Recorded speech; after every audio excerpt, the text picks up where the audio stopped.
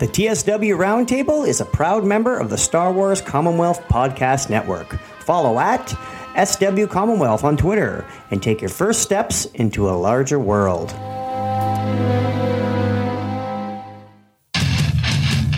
Hello there. You want the bad news? Roger, roger. The Force. It's calling to you. This is not going to go the way you think. Now you will experience the full power of the dark side. That's not how the Force works. I need someone to show me my place in all this. This is madness. Let the past die. Kill it. It's a trap! Fulfill your destiny. No!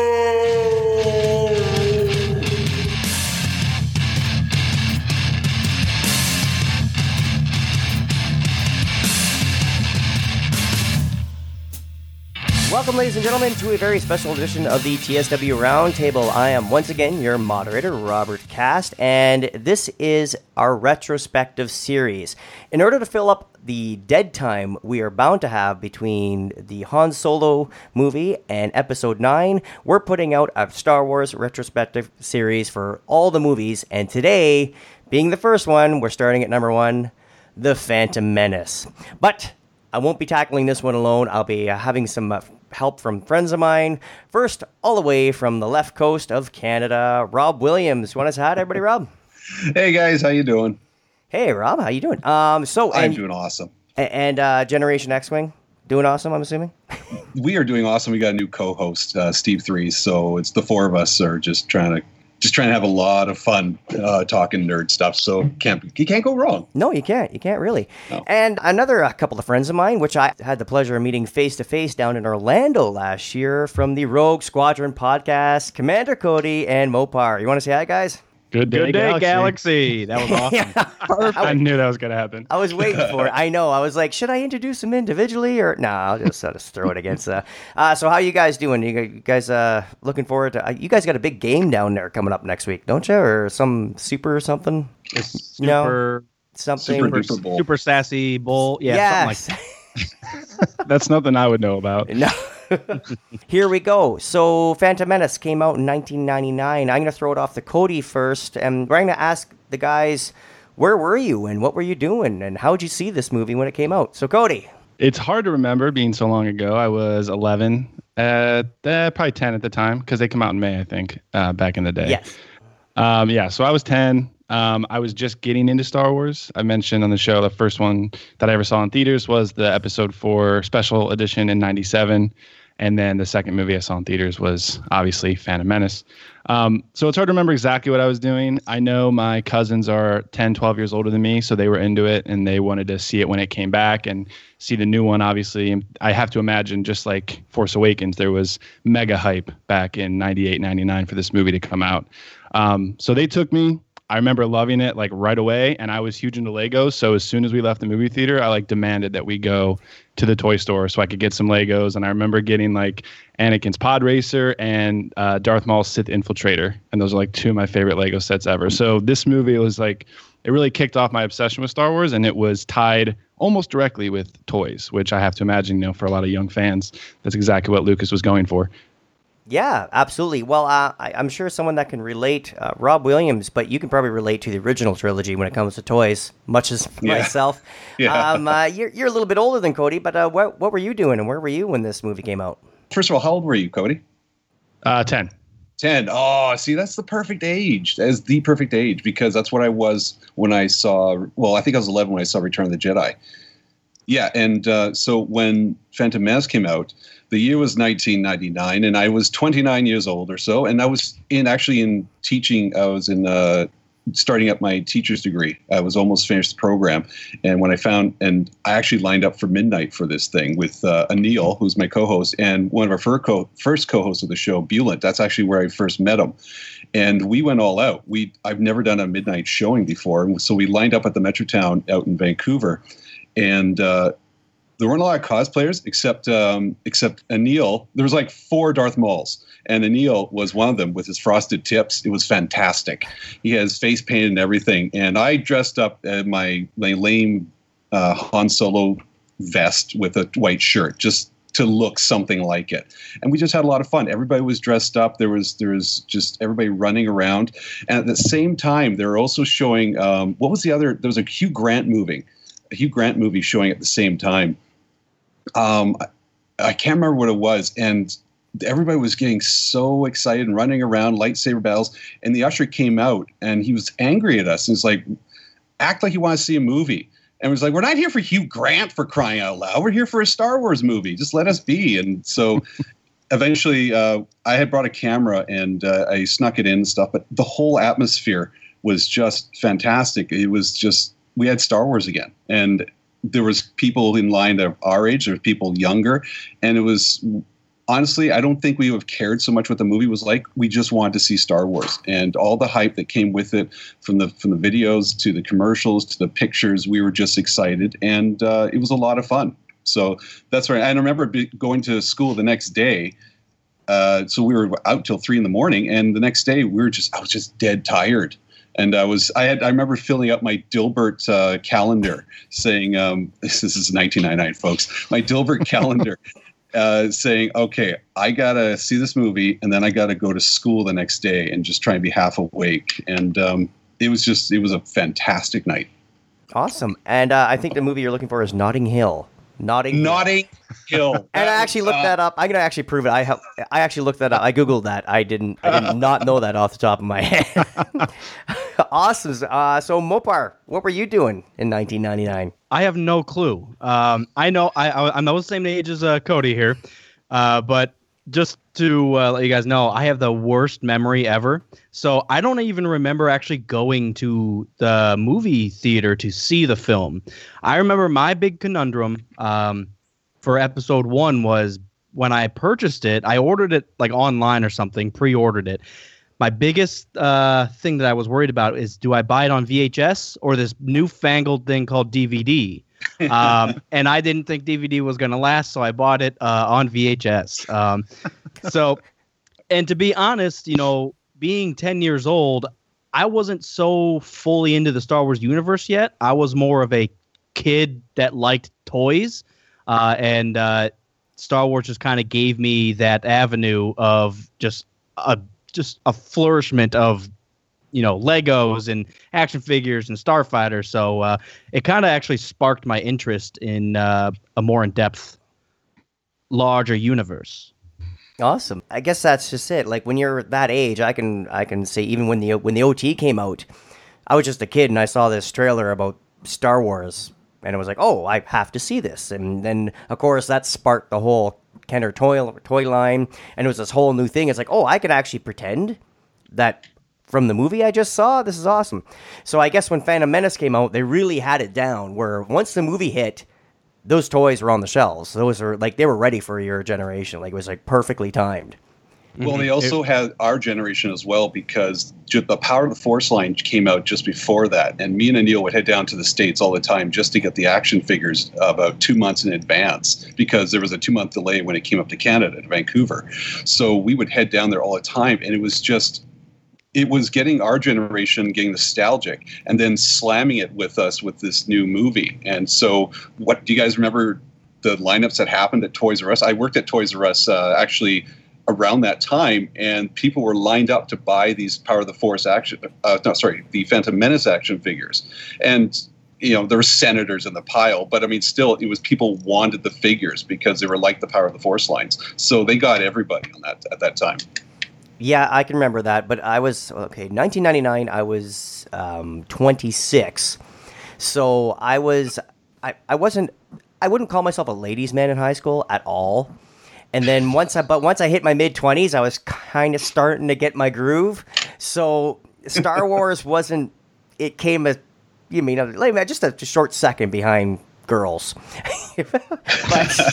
but needless to say, I did make my way to the theater to see it. And I remember being excited. I remember wanting everything from like all the nostalgia. And I'm sure Mopar and Cody, you guys can relate to this just with The Force Awakens coming out. Having something you love as a kid, and then having this trilogy, and then all of a sudden having this huge drought, and now it's back. And all I kept thinking was, George Lucas now has unlimited funds, and now this new CGI thing. And, just imagine what he could do if he had all this stuff. And then, boom, there it was. We got it. And then he did. Yeah. He did. Yeah. It was like the most expensive independent film ever. I'm quite sure. Yeah, but that's where I was. I was excited to see it. I saw it in the theater. I wasn't opening night guy. I, waited a couple days because this is before you can buy your tickets online and reserve seating. So I was a little bit past the point of I'm not waiting in line, but I'm definitely going to see it. So, I wasn't there first viewing in my town. I got to see it later that weekend, but yeah, that's kind of how that went down. So, okay, I'm just going to pass this around the table. This movie came out, and before we get into the divisiveness of the whole movie, what was your favorite parts about it? Mopar, what's some of your things you really, really loved about this movie? Man, there are truly a lot of them. And I know this is one of the probably most hated movies among the Star Wars fans. But, man, I truly enjoyed the pod race scene. I thought it was exciting. It was new. The pod racers themselves looked awesome. The starships, the new starfighters, the Naboo starfighters, they looked sweet. I was so happy. And they really started expanding the universe in the prequels. And I don't mean this in a bad way, but I felt that the original trilogy was kind of closed in because they had limited resources of filming. So when you're walking around the Death Star, they're literally just showing a hallway. You don't see a lot of lavish stuff going on. I think they just pushed it to the limit. And man, we got Maul, we got Qui-Gon, we got Naboo, we got Coruscant, double-bladed lightsaber. I mean, Jedi Force powers are flipping around. That was the coolest fight that has ever happened, and it's not even close. That end scene between Obi-Wan and Maul, it still to this day gives me goosebumps because you could just see it's something special. It truly is. So, Cody, you have anything to add to that? he does a lot. I spoke took all the movie. He's covered. Yeah. We end up speaking for each other more often than we should. No, I mean, obviously, I'm not going to say anything bad about what Mopar mentioned there. Pod race, Darth Maul, Qui-Gon Jinn, all that stuff. I think the biggest thing was the use of Force powers, which obviously, Jedi, they're the good guys. That's the hero with Luke Skywalker in the original trilogy that we're rooting for. And they have this mystical power called the Force. But when you see Phantom Menace, you really see what people can do with this thing. And you got Force speed for the first time. People are pushing. And that whole fight with Qui-Gon and Obi-Wan and Darth Maul at the end, it's just like expanding on what you even thought was possible. And that sets it up for, as they went through the movies, by episode 3, we have people swinging around freaking lava rivers and fighting each other to the death for like a half hour. And now we get into Kylo Ren in 7. I think episode 1 really started pushing what people expect of Jedi and Sith to be able to do. I do have to add quickly, the soundtrack was the other thing that really set it apart. Mm-hmm. Yep. This new soundtrack, that the Duel of the Fates is so epic to this day. I would almost argue that's one of my favorite. That's probably in my top 2 Star Wars soundtracks. So I do want to. I just want to exclaim that. Is that okay? Yeah, absolutely. I completely agree with you because I was watching this movie just the other night as quote unquote homework for this recording. Like, well, I better bone up on my Phantom Menace. So there is my wife rolling her eyes, going, "Oh God, when are we gonna watch this again?" And so I'm watching. I'm like, okay, trade negotiations. Oh, that's cool. Oh, on this version they have this, and I'm trying to watch more of it. I'm not following the lines and the characters. I'm looking what's going on behind. I'm trying to take it all in. And as soon as that Duel of the Fates come in, that then I'm on the edge of my seat again. I'm like literally hanging off the couch and I'm like loving it. I'm like, it's got me again. And it's 19 years? And I was a 44-year-old man sitting on the edge of his couch going, like it's just and grinning ear to ear. I know. Yeah. That became like, once that came out, that track Duel of the Fates became like the Star Wars music. Like I forget obviously all the music's great. John Williams is a genius, but forget the opening crawl, forget the Imperial March. It's Duel of the Fates, and I'm playing that on loop when I'm playing lightsabers outside in the yard and everything. And every year at Christmas time when you're wrapping up presents and you and your wife or your buddy and you got the big roll, that cardboard roll you get from the Christmas wrapping, and once you start clicking them together like a sword fight, that's instantly coming into your head. Rob Williams, what'd you love about this film? All right, so you guys said most of it. I'm going to take it a little different because, like I said, lightsaber is awesome. Pod racing was freaking awesome. The video game was friggin' awesome. But what was key about all this sort of stuff, now that it's years later and I've gotten older, it's the atmosphere. It's the repeat. Sorry, try this again. It is the reoccurring aliens that come by. Okay, I'm going to say this again. I'm a big Reese fan. Yes. I love my Grands, and there's Mahonic there. They're in the Senate. There's Greedos. There's all these. There's Ishi Tibbs. They're all in this atmosphere, and up on the hill. There's a Tusken Raider firing down on pod racers. The atmosphere of this movie it just brings me back to my childhood, and a lot of those came from Jabba's palace, and I think that's what's so cool about this movie is when you have all these recurring aliens and they're reconnecting with my childhood. I start to get into it a little bit more, and then and it's something that I kind of wish was a little bit more in the more modern movies. I mean, yeah, you throw me a Nien Nunb and an Akbar, but I've liked a little more reoccurrence and a little more familiar atmosphere. Give me new stuff, but at the same time, I just need a little bit of my old nostalgia there too, and don't totally wipe it out. But that being said, also the sound design is fantastic. Bert is his best. The phasers, the Nubian phasers. Can I say that on the air? Nubian. Nubian. Is it Nubian? Yeah. Nabubian. Yeah. I thought, okay. It's Naboo. Yeah. Nabubian, whatever. So Nubian. I think I'm just censor the hell out of this. But the phasers, they sound awesome. There's this hollow sound to it. The pod racing, friggin' Sebulba's pod racers got the wickedest sound. Go. Exactly. That's awesome. I still hear a little bit in my new snow tires right now. I hear this solid, deep sound in it, and it's just like I keep thinking of these pod racing sounds. And when you play that pod racing N64 game, it just brings it all back. So you have the music that Mopar talked about. That Cody talked about. And then you have these sound effects. It's just like, boom, it's all there. And it's just, you seem to forget some of the things that held it back, but it was Star Wars for me. And I love those two things. And finally, as a dad, it's not my favorite, but is the most impactful is when Anakin says goodbye. It's don't look back. And Shmi, I can't remember the actress who played Shmi. I'm so sorry. The mother, it's touching. It's saying goodbye to her son when she goes away, when he goes away to a better life.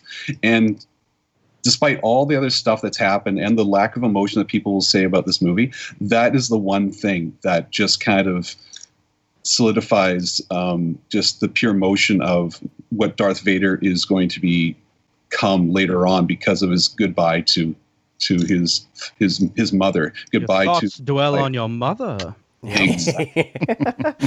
My thoughts dwell on your mother. I babble. And one thing too that nobody mentioned, not on purpose, I'm sure we just forgot because there's so many good things in this movie. Yes, I know that sounds surprising. The Jedi Council. We see the Force Ghost. Like now Obi-Wan's back and he's actually in person. He's young. He's in training. And the Jedi Council, man, like in that little tower, there's like 20 Jedi Masters sitting around at the same time. Samuel L. Jackson's a Jedi. Like they just pulled out all the stops there. It's crazy. Yeah, absolutely. I have to agree with almost everything you guys said. Also, too, when you're talking about the Mopar, I think when you're talking about the Death Star and you're talking about they filmed in a hallway. It was the grandeur of it when they arrived at Coruscant. It's like yes, this is you finally have the tools to show your vision. Like George Lucas finally had this. He could finally put on screen what he's always wanted, and it was huge. It was enormous, and for me as a fan, I wanted to know that backstory because I remember seeing Star Wars, and then when I saw Empire Strikes Back in the theater, it said, Empire Strikes Back episode 5, and you're like, what? Wait, what? And then now, when you went back and if you caught a double bill of Star Wars, A New Hope, and Empire Strikes Back, is at episode 4, episode 5. So we didn't know all this when the original New Hope came out.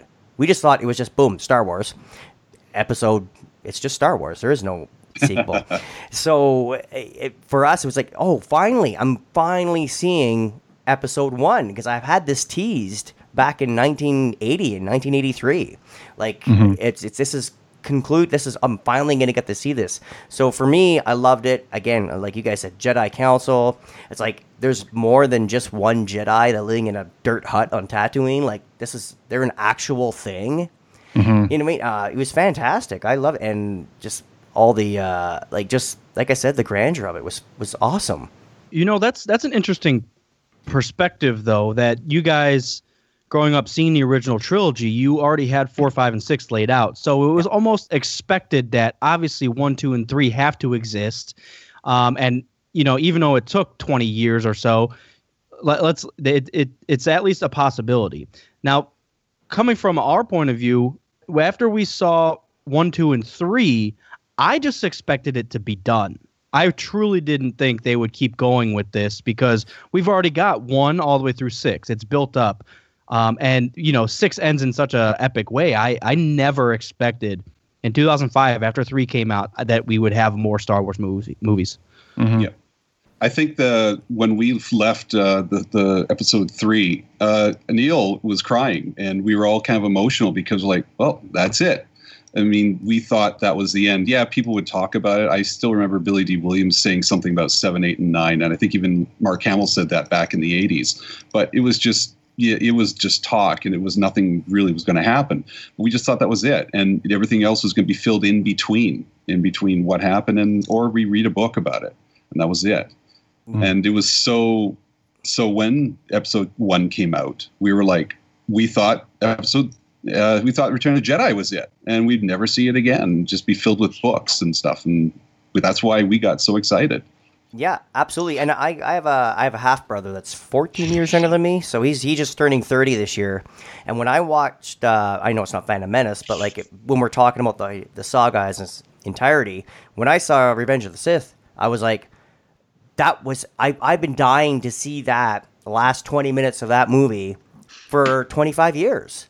This is what I wanted to see, you know? And I think with Phantom Menace coming out, this is what kicked it off. Now, okay, if we can jump off from this point here, Phantom Menace, like I said, it's divisive. It quote unquote let a lot of people down when it came out, and it gets a lot of hate. And I personally, what I think is we were so excited, especially people like my age and Rob Williams. We're what I like to call the projected generation. We saw the original movies in the theater or at the drive-in when they came out, and now we're adults and this is part of my childhood. This is finally happening. I can't wait to see this. And it just, the expectations were so high. Oh, George Lucas has unlimited funds. He has all his CGI.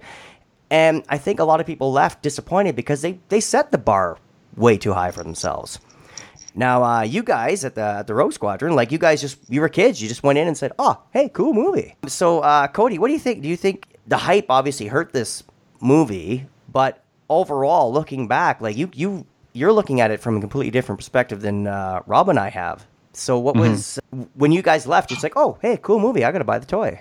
Pretty much, yeah. It wasn't until, obviously back then, it came out. I don't even know if I saw it multiple times. I kept myself, infatuated with the movie through the toys and stuff. And then once it was out on VHS, you could watch it all day.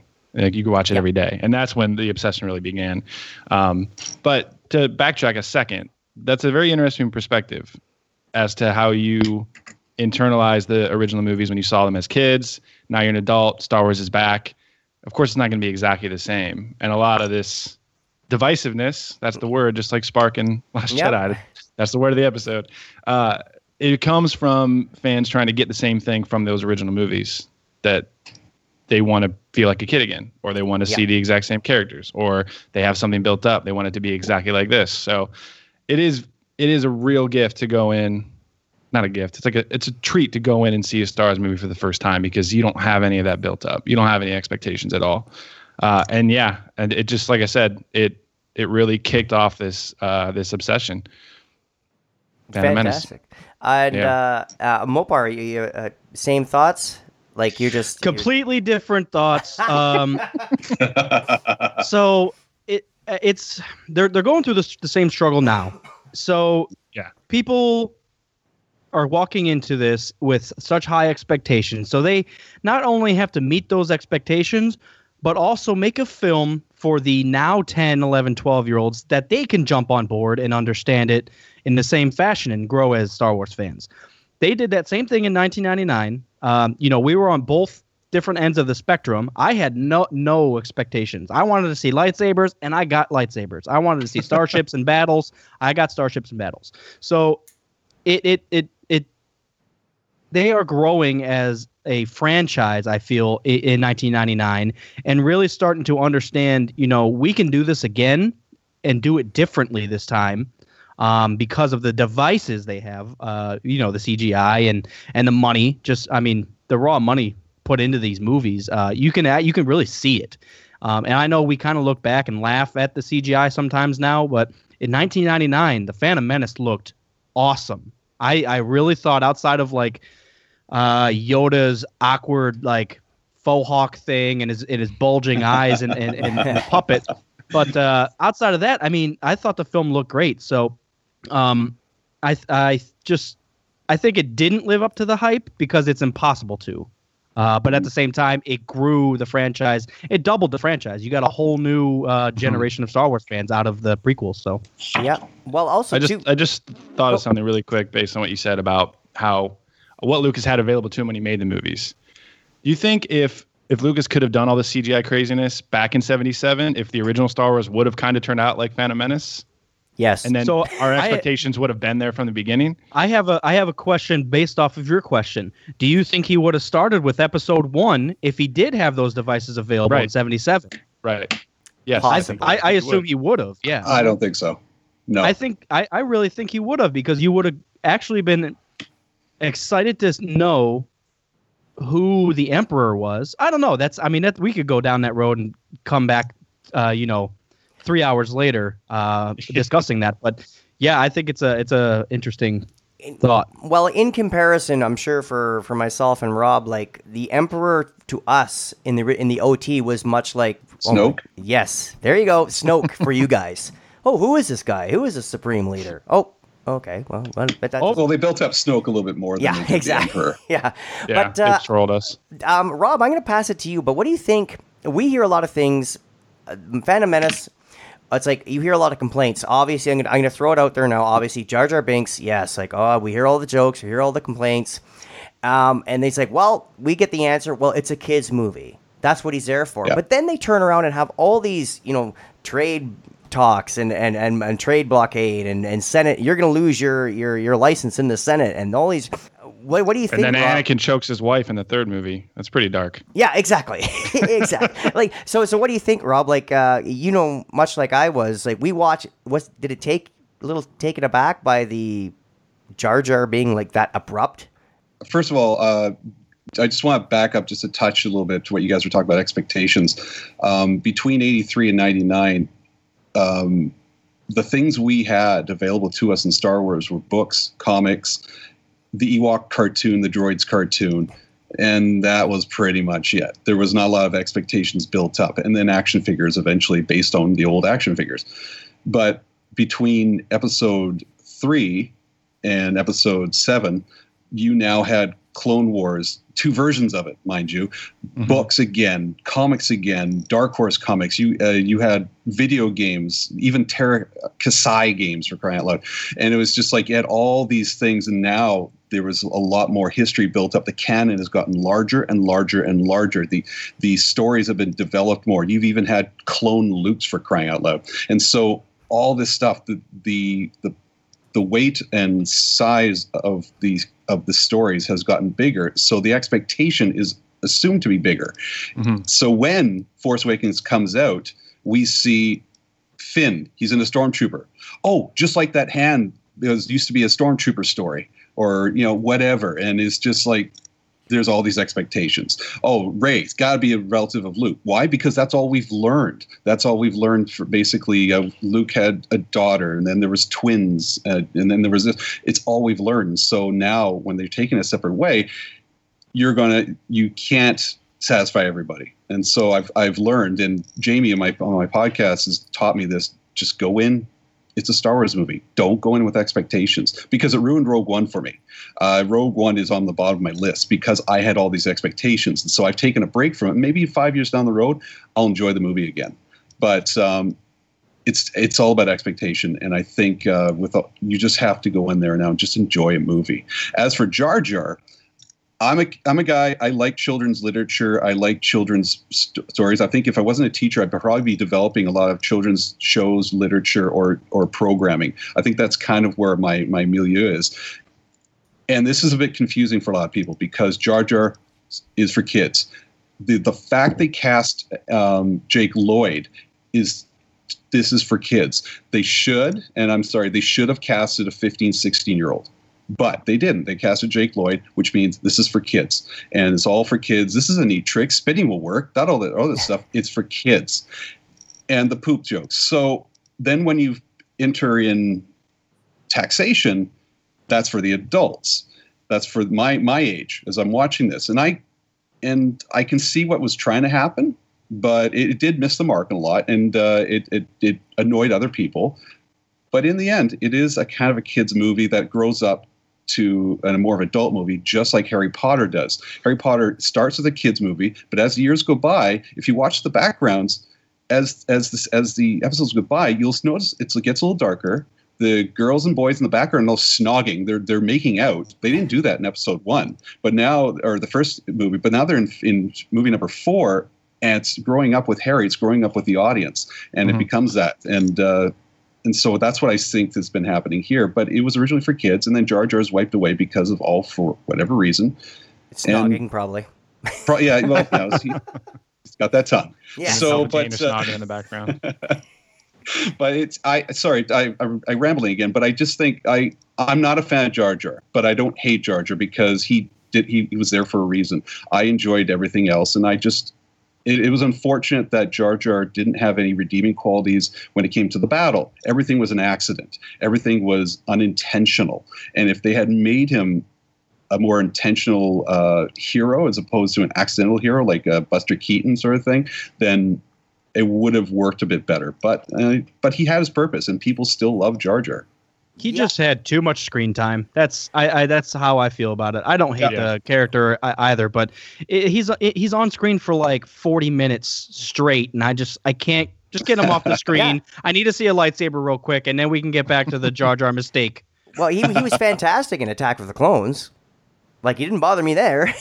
Right, because he's just there. And now that I got you guys, I'm going to throw it to Cody first, but I'm going to ask, as a kid, now I know as an adult, when I watch, I'm like, oh, okay, I got to put up with this Jar Jar. Oh, now we're getting into the taxi. Now I get this other part of the movie. You guys watching this, oh, there's lightsabers, there's battles, there's Jar Jar, then there's what's taxation, there's trade routes? Like, what? How did you guys see that? Did it just blow over you, or it must have slowed it down for you, I'm sure. I honestly don't remember. I really don't remember. Yeah. It just because I don't think it is the underlying plot, but I don't think it takes up that much time. Like they're not sitting there talking about taxes for a half hour. It actually does. I watched it last night, and then I watched the rest of it this morning, and I had to stop because I was getting tired. I love it, but it does drag a little bit. And then once I restarted, they got back into the we're going to take our land back sort of attitude. And it's the last quarter of the movie is fantastic. It does drag a touch in between pod races and stuff, and even then it's extended, but it does drag a touch. And that's amazing because I actually watched it in 2 parts myself because I started watching it, got too tired, went to sleep, and then I watched the rest. So Mopar, what did when you were watching this as a kid? Did all this taxation and trade and Senate talk kind of drag the movie down for you? I would say no. So as a 10-year-old kid watching the movie, the first part of the movie, I'm seeing Obi-Wan for the first time as a Jedi and his master. So as a kid, when I was viewing, even though the taxation was like the underlying plot device there, I was watching Obi-Wan and Qui-Gon fight battle droids, which was awesome. And then they get down to Naboo. You get to meet the Gungans, which is kind of exciting, even though it's fumbling, bumbling, mumbling. But then you get to, it's all the like the underwater Godzilla and then like the snake beast thing. And it's like, I think they almost dragged it along for the kids, like the species and the battles. So while it might be now looking back a little slow, I was not worried about it at all. And I think the taxation thing truly just went over my head as a 10-year-old. And I was worried, and I already knew, and I don't know how I knew, but you just understand, okay, these guys are evil. They have battle droids, and clearly Queen Amidala is the good guy, or good girl, good woman. I don't know, guys. Listen. So I think at least the first half of the movie, while it might be a bit slow, I was just so excited and so ecstatic to have this stuff actually on film that I wasn't worried about it at all. Yeah, and like I said, it may take up more screen time than I think it does, but definitely wasn't thinking about that when I was 10, and even now when I watch it, it's kind of, I don't know, it doesn't bother me. Maybe I'm well, no, it's on the outside there. No, it's probably like a lot like when I remember when watching New Hope. Like I didn't know like Princess Leia. Oh well, the Senate will never let you get away with this, and everything else, and Tarkin, and it's just, I just like, oh, that's the princess. She's in white. She's pretty. She's the good. She's good. There's Luke. He's good. There, it's like it just I didn't pay attention to any of that. Well, especially when they talk about the Senate dissolving and now the regional governors are in control. It's like, I don't think that ever really stuck with all the kids yet with you guys. Right. And then you got even the first, as far as dragging, the first like 15 minutes is kind of just C-3PO and R2-D2 mumbling around on Tatooine until they jump into Luke. Yeah, absolutely. All right. Well, okay. We're all Star Wars podcasters, so obviously we like this. Yes. Well, we call ourselves that anyway. It's on a business card somewhere. But so we obviously really love this stuff. But I'll throw it off to Rob first. Aside from obviously, we addressed the elephant in the room, the Jar Jar. What didn't you like about this movie? Was there anything you change if you're George Lucas and you get another chance to do another special edition of Phantom Menace? What would you change? Effant Mon was in this movie? All right. Sorry, it's my elephant joke. Thank you very much. Here all night. All right. So the one thing, a couple things I didn't like. Dialogue is really, it's not his forte. I'm not a fan of the dialogue too much. Maybe it's the delivery. Maybe it's Portman's delivery. I'm not going to give crap to Jake Lloyd because he's a kid actor. He did the best he could. I commend him for what he did. He was done what he was asked to do. So I don't want to hear any crap about Jake Lloyd, but I want to be positive about him, even though he's had a tough time lately. But one of the things that surprised me. Okay, so I watched the movie again last night for the first time in a while on a new TV. My girlfriend's TV is a better TV than my old TV. It startled me how it dated. The CGI dated. It looks like an old video game or something like your sci-fi TV shows like The Librarian or something like that. It's anything that was CGI really stood out. And when I watched it on my old TV or even watch on Mopar's VHS, it's just like the graininess actually made it look better. It held up better. It was the whole everything fit in. Jar Jar didn't look out of place. The cities didn't look too bright. Everything just seemed to hold. But when I looked at it I just used a DVD player and a regular DVD, no Blu-ray. Even then, it was a little bit like it was dated. Yeah. That being said, you learn to ignore that, but it's because that's what movies do. I mean, people give crap about CGI and they want more practical effects. But I go back and I watch like Clash of the Titans from the 80s and Harryhausen, who's a magnificent genius. It still looks dated. Harryhausen animation still looks out of place. So that's what it looked here, and you just kind of ignore it and you just enjoy for what it is. Well, that's not a lot like when we watch, if you watch New Hope on the DVD versions and they have the original theatrical cuts of the movies, and you're looking at the award ceremony at the end of New Hope, and you're like, half the audience is cardboard cutouts.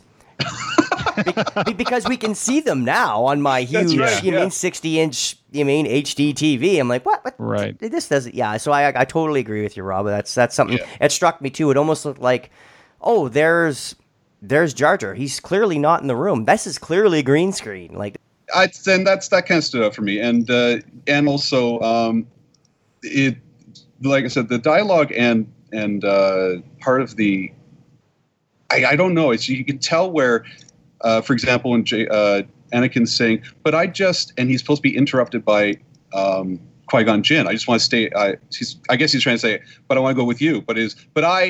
And there's a pause, and it's just go here, stand here, say this, and then move on and to the next line. So it's a bit of the control of the dialogue and how it is. And when I see Natalie Portman do other movies like Black Swan, or even just a simple TV show where she can be very expressive, and then I see her here, I'm a little bit disappointed on her performance. And so that's as negative as I want to get. I'm done being negative. Yep. Sorry.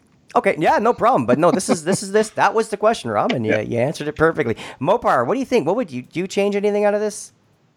Absolutely. Okay. I think eyebrow movement would be key to making this whole movie a lot better. Because what eyebrows show are emotion. Right. And no one in this entire movie has emotion. You look at Qui-Gon's face, he literally just, his beard twitches a little bit, but that's it. You see Obi-Wan on screen for the first time, and he has like the least amount of energy that I've ever seen in a Jedi.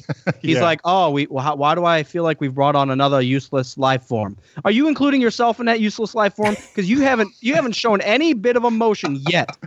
So I really think they missed the key on like character development. You try to explain, and there's another show, and they did try to explain the characters in this film without describing what they look like. So, and you go to Obi-Wan, you're like, well, he was like stoic, like what? Like you can't even like explain.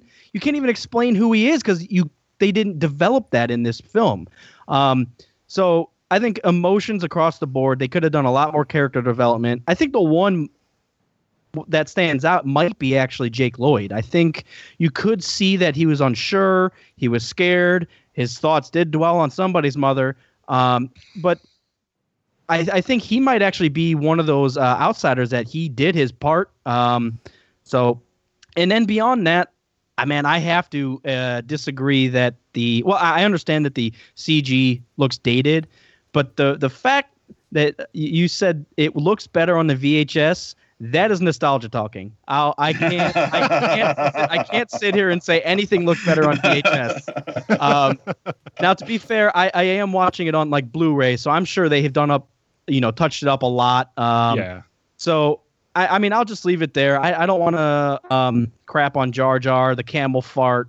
There's a lot of like awkward puppets, and we'll throw Yoda in there and the whoopie guy. It doesn't look like a species. The whoopie guy looks like a drunken idiot inside a rubber suit. Like, what are you doing on screen? So there are a lot of cringeworthy moments on this film, though. The Phantom Botox. Botox. Cody, anything else you want to add to changes? I agree that the CGI technology for eyebrows was not quite ready in '99, obviously. The big things have been touched on. One very small thing that always used to bug the crap out of me is the Neomodians and their mouth movements and the ADR. God, yes. Like it's never in sync. Like there's barely a moment in that entire movie where their mouths and what they actually say lines up at all. Yep. And that's one thing that every time I watch it, I can't not focus on their mouths, and it drives me nuts. No, totally agree. For myself, if it would have to be. Like you said, the dialogue, you can't blame the actors, like you guys said. Like, come on, let's go play ball. That's what kids do, right? They play ball. All right, that sounds great. Yeah. Like, I just can't. It's just a lot of facepalm moments. I really did enjoy the movie. Also, too, I'm in the Astromech Build Club, so we build R2-D2s or Astromechs, obviously. Mm-hmm. And there's a bunch of guys that are building BB-8s now, but they actually use a few shots where they reverse the shot. in order to put it in context. So you see Jake Lloyd, he's like, Liam Neeson tells him, hey, you stay in that cockpit. Okay, he stays in, and then he turns around and says, no, you stay there, but the shot's been reversed. So you see R2 and his radar eye and his holo projector all of a sudden flip. And like I said, I know it's a nitpick, but as a astromech builder, I'm like, I was pausing it when I was rewatching it going, they flipped the shot. That's not what R2 looks like. This is horrible. Like, and for me, it's an atrocity. Of course, it's a minor thing. And but we all know the Tusken Raider scene from. Yeah, I was just going to say. Yeah. But that's what they did. So they're flipping a few things like that. Again, like Cody, like you were saying, like syncing up the audio a little bit. Rob, it's just for them. It's just for those dang Neimoidians, man. I forgot about that. It just sync up the audio, and also to tighten, like Rob said, tighten up the edit a little bit when it comes to Jake Lloyd. Again, I'm not gonna crap on a 10-year-old. He did a great job. Yeah. But I don't know. Just it can be there's a few things I'd fix, but I'm gonna start by saying this: if Phantom Menace came out on its own, without all the hype and without all the history, and it was just, here's this movie, don't even call it part 1, just say, here's this movie. Like, so you have no idea if there's going to be a sequel. That would be one of the greatest movies of all time. Like, people would be looking at that like we look at Avatar. Like, what an achievement. What an awesome thing. I hope to God it's better than Avatar. It is better than Avatar. And I agree with that, actually. Yeah, but I agree it's better than Avatar, yes. Yeah, but you understand what I'm saying. If it didn't have any hype and it just came out, be like, wow, I went to the movies last night and I saw this wicked flick. Like, it had everything. It had a stupid Jar Jar guy for my kids was laughing. It had all this awesome taxation talk, and I'm an accountant. It was great for me. Like, it was just, you know what I mean? Like, it just, I think without the hype, it would have been fantastic. But now, a bunch of years later, I think the hate that Phantom Menace got really helped Force Awakens when it eventually came out. Now, if you look at, I walked into Phantom Menace, the bar was so high. Oh, unlimited funds, great CGI. Let's see what you can do. But that was after a long break from Star Wars. Then I get another break from Star Wars, and now we have Part 7 coming out. I'm like, this is fantastic. This is the continuation I've been waiting for. I'm going to see what happens after Return of the Jedi. I'm going to see all my old favorites, but I don't want to be let down. So going into Force Awakens, Phantom Menace unintentionally lowered my bar a bit, and I enjoyed Force Awakens probably 10 times more because I didn't have that hype behind it. I tempered expectations. Well, also, The Force Awakens is a better movie. Oh, of course, yeah. So whether or not your expectations were high or low, or I just think they hit it right on the head with The Force Awakens and how to create a film that can stand alone. You created new characters, talked about where they came from, and grew from there. Instead of where in '99 we've seen half of these characters already, and it's exciting but awkward to see them because they didn't do any growth there. So that's what I was just going to say, is like there was hype as far as the fandom and the whole universe goes for Force Awakens, but it's starting on a brand new foot. So with the exception of knowing that Luke, Han, Leia, and Chewie were going to be in the mix somewhere, we're starting with almost brand new characters across the board. Yeah. So that was my point. Was it's almost like a jaded lover, where it's like, whoa, going into Force Awakens, I was like, I'm not going to let myself get too carried away on this new thing. Okay, so you know what? Just to wrap up this podcast, I'm sure we'll be talking about this movie for decades to come. I'll throw it off to Rob Williams first, but you're selling somebody on this movie. You're going to tell you're trying to convince somebody, okay, I know you've heard a lot of crap about this movie. How do you okay, I've never seen it before. I've heard a lot of bad things. How do you get me to watch it? Okay, so this did happen to me last night. I was trying to sell my girlfriend on this movie. It was hard because she had heard that the movie was, she had seen it before, but she hadn't seen it since '99, I guess. And so it's a hard sell to a non-Star Wars fan. Actually, it might be even easier to a non-Star Wars fan. I don't know how to sell this movie. It's just like, if you want to see the story of how Darth Vader began. This is where you begin. I don't believe in the machete rule of cutting this one out. It's important. It's whether you agree with the story or not. It's there. It is. Deal with it, and this is how it goes. I don't know. It's a tough question. I just say if you want to know the story of Darth Vader, you need to watch this and just enjoy. Just leave your expectations at the door, and just watch a fun movie from '99, and just don't go in expecting Star Wars. Awesome, Mopar. How are you selling us? Well, you might start with a good discount. Discount might be a great way to try to sell this movie. Honestly, I would say this movie's probably the most difficult for a non-Star Wars fan to get into because it doesn't have that character development. You can't latch on to something and grow with them. So I'd actually agree. If you want to know more about Darth Vader, you have to watch this movie. You get to understand where he comes from, why he's good at stuff. The pod race, while it's a fun and exciting thing, it's also very pivotal to. He is the only human that can do it, even though he's 9. And he's 9. So you see natural talent there. So I would just sell it on. You want to see a movie before the dark times, before the Empire? Go watch Episode 1. Perfect, Cody. Pretty much. So this is a little weird, but the way I would sell them on this, if they're not a Star Wars fan, is to actually start with Episode 7. And this is real life scenario because I've been trying to get my wife into Star Wars for 8 years. And she really, really, really loved Force Awakens. She wanted to know more about Rey. She loved Poe. She loved Finn and Rey's back and forth, BB-8, et cetera, et cetera. And she wants to know what the heck's going to happen between Rey and Kylo Ren. So because she's been captured by these new characters, I'm like, well, if you have a little bit of interest and you want to know where all this started, or you hear them talking about the legend of Luke Skywalker and you don't know where he began, let's go back and start at the beginning. And now you're going to get this backstory.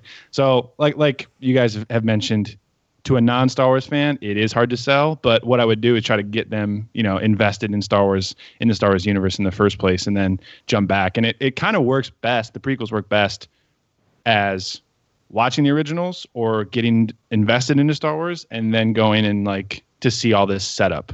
It's weird to start with them. I just wanted to add one thing. I totally forgot something. I remember before, when I had a kid, we always talked about what order would you show your kids this movie? And everybody would talk, okay, the machete order, 4, 5, 6, 1, with release, whatever.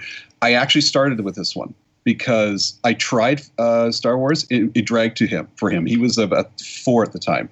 But when he saw Jar Jar and the pod race, he actually bought into this real quick. So depending on who your audience is, I think for young kids, this actually might be a great movie to start with. Very true. From personal experience, it is a great movie to start with. I will say, yes, it got me hooked on Star Wars. Case in point. Yeah, I think for myself, if I'm trying to sell this movie, it's for me, it's all about backstory. That's what got me hyped. I have to agree with Cody. That's what got me excited about it. And it's Rob, same as you. It doesn't drag like the original trilogy. And I know a lot of people poo-poo the special editions, saying I know people who saw the original movies and then now they're in special editions. They're like, they wrecked my childhood and my original Star Wars. No, if I'm showing somebody the Star Wars saga now, those special editions make it a little bit more seamless when you're watching them 1 through 7 or 8 now. You mean because now they're touched up a bit. But for this movie, I'd be like, okay, listen, I know you heard a lot of things. Midichlorians, we haven't talked about on this podcast, but that's a whole other show, I'm quite sure.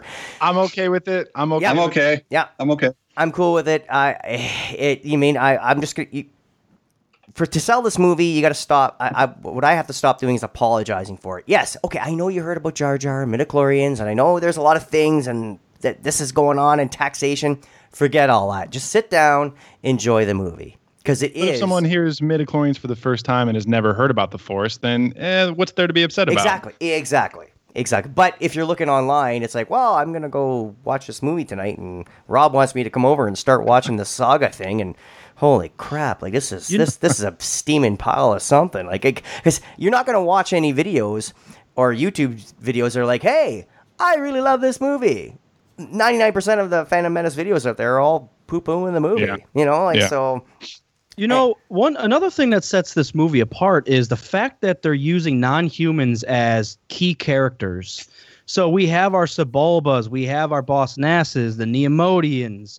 There's a lot of somewhat main characters or plot-changing characters in this film that are non-human, which is exciting, and it makes so much sense. Because when you go back to the original trilogy, it's Tarkin and the Emperor and Vader. He ends up being a pasty white guy too. So everybody's a human, and it kind of encloses that original trilogy along with the actual sets that they used. But I think it's just, this is a movie for not the Star Wars characters, but the Star Wars galaxy. It's an open door to what's possible in this universe that they created. Awesome. Well, there you go, guys.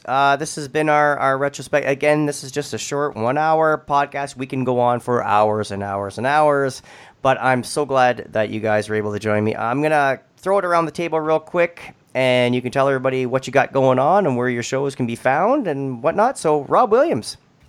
Well, you can find the Generation X-Wing podcast on, where you find podcasts, on our website, Twitter, Facebook. We talk on episode 122, we talk about surviving the dark times. So that period between 83 and 98-ish, where Star Wars was assumed to be done. And so we talked about what was available for us then. What did we do during this time where Star Wars was just finished? So I would check that out. Also, I host my own podcast / YouTube video called The Outer Rim Rookie. It's a beginner's journey to join the 501st. So I'm trying to build my armor. I'm celebrating my 1-year anniversary of puttering around. I thought it would have been done by now, but unfortunately I'm not. So I've got another podcast coming out soon about 1 year, and talk about the challenges that I've had over this year and some of the things that I've been really learned and some of the things I've valued over this time. And that's the videos have me as well as Terry Chu, who is a prop designer for movies and TV, and at one time a commanding officer of the 501st. And so he helps me through this. And seriously, if I can do it, anybody can do it. So as our tagline is, armor is built on hope, and it really is. So that's where you can find me. Awesome. Mopar, I'll let you be the spokesperson for the Rogue Squadron podcast. So. Yeah, Rogue Squadron podcast, myself and Commander Cody co-host the show. We've been going on. We actually just hit our 4-year anniversary 2 weeks ago-ish. So you can find us every social media. We're on YouTube now. We do live streams normally every Sunday. It's kind of not your child's podcast. We are beer drinking belligerents, and we live up to it.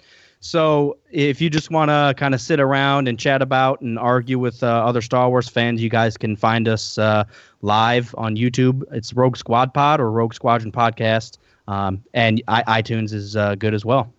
Awesome. And Cody, I wanted to ask you, can you tell the good people about what you guys got going on during your day job? Yeah, so besides co-hosting and producing Rogue Squadron, I also run a podcast production agency. So I help people start, launch podcasts, figure out how to record, help them troubleshoot equipment, etc. Basically anything that involves the world of podcasting. And I take on clients for regular work, or I'm just happy to get on the phone and chat with somebody and try to help them, get their show launched or figure out what's holding them up. So podcastmasters.net is the company. There's a link on there. Anybody can schedule a meeting with me if they're curious about how to get rolling, and I'd love to chat with you. Fantastic. And where were you 2 years ago when I said because I learned all this trial and error stuff there. It was awesome. Congrats on 4 years, by the way. Yes, guys. absolutely. Thank you. You can find myself at RobertMMCast on the Twitter machine, and don't forget to talkstarwars.co.uk for all that stuff. And if you are a patron for Talk Star Wars, you can jump in on one of these retrospectives or a regular roundtable we do once a month for Talk Star Wars. So until next time, we will see you around the roundtable. If you'd like to support what we do here at Talk Star Wars, then head to patreon.com/Talk Star Wars and become a patron. Your support will help us as we expand our programming to include further shows, and in return, you'll get access to an exclusive VIP Facebook group, a monthly prize draw, weekly Facebook live sessions, priority release podcasts, an exclusive daily podcast, and a whole lot more. Head to patreon.com/TalkStarWars today and become a TSW patron.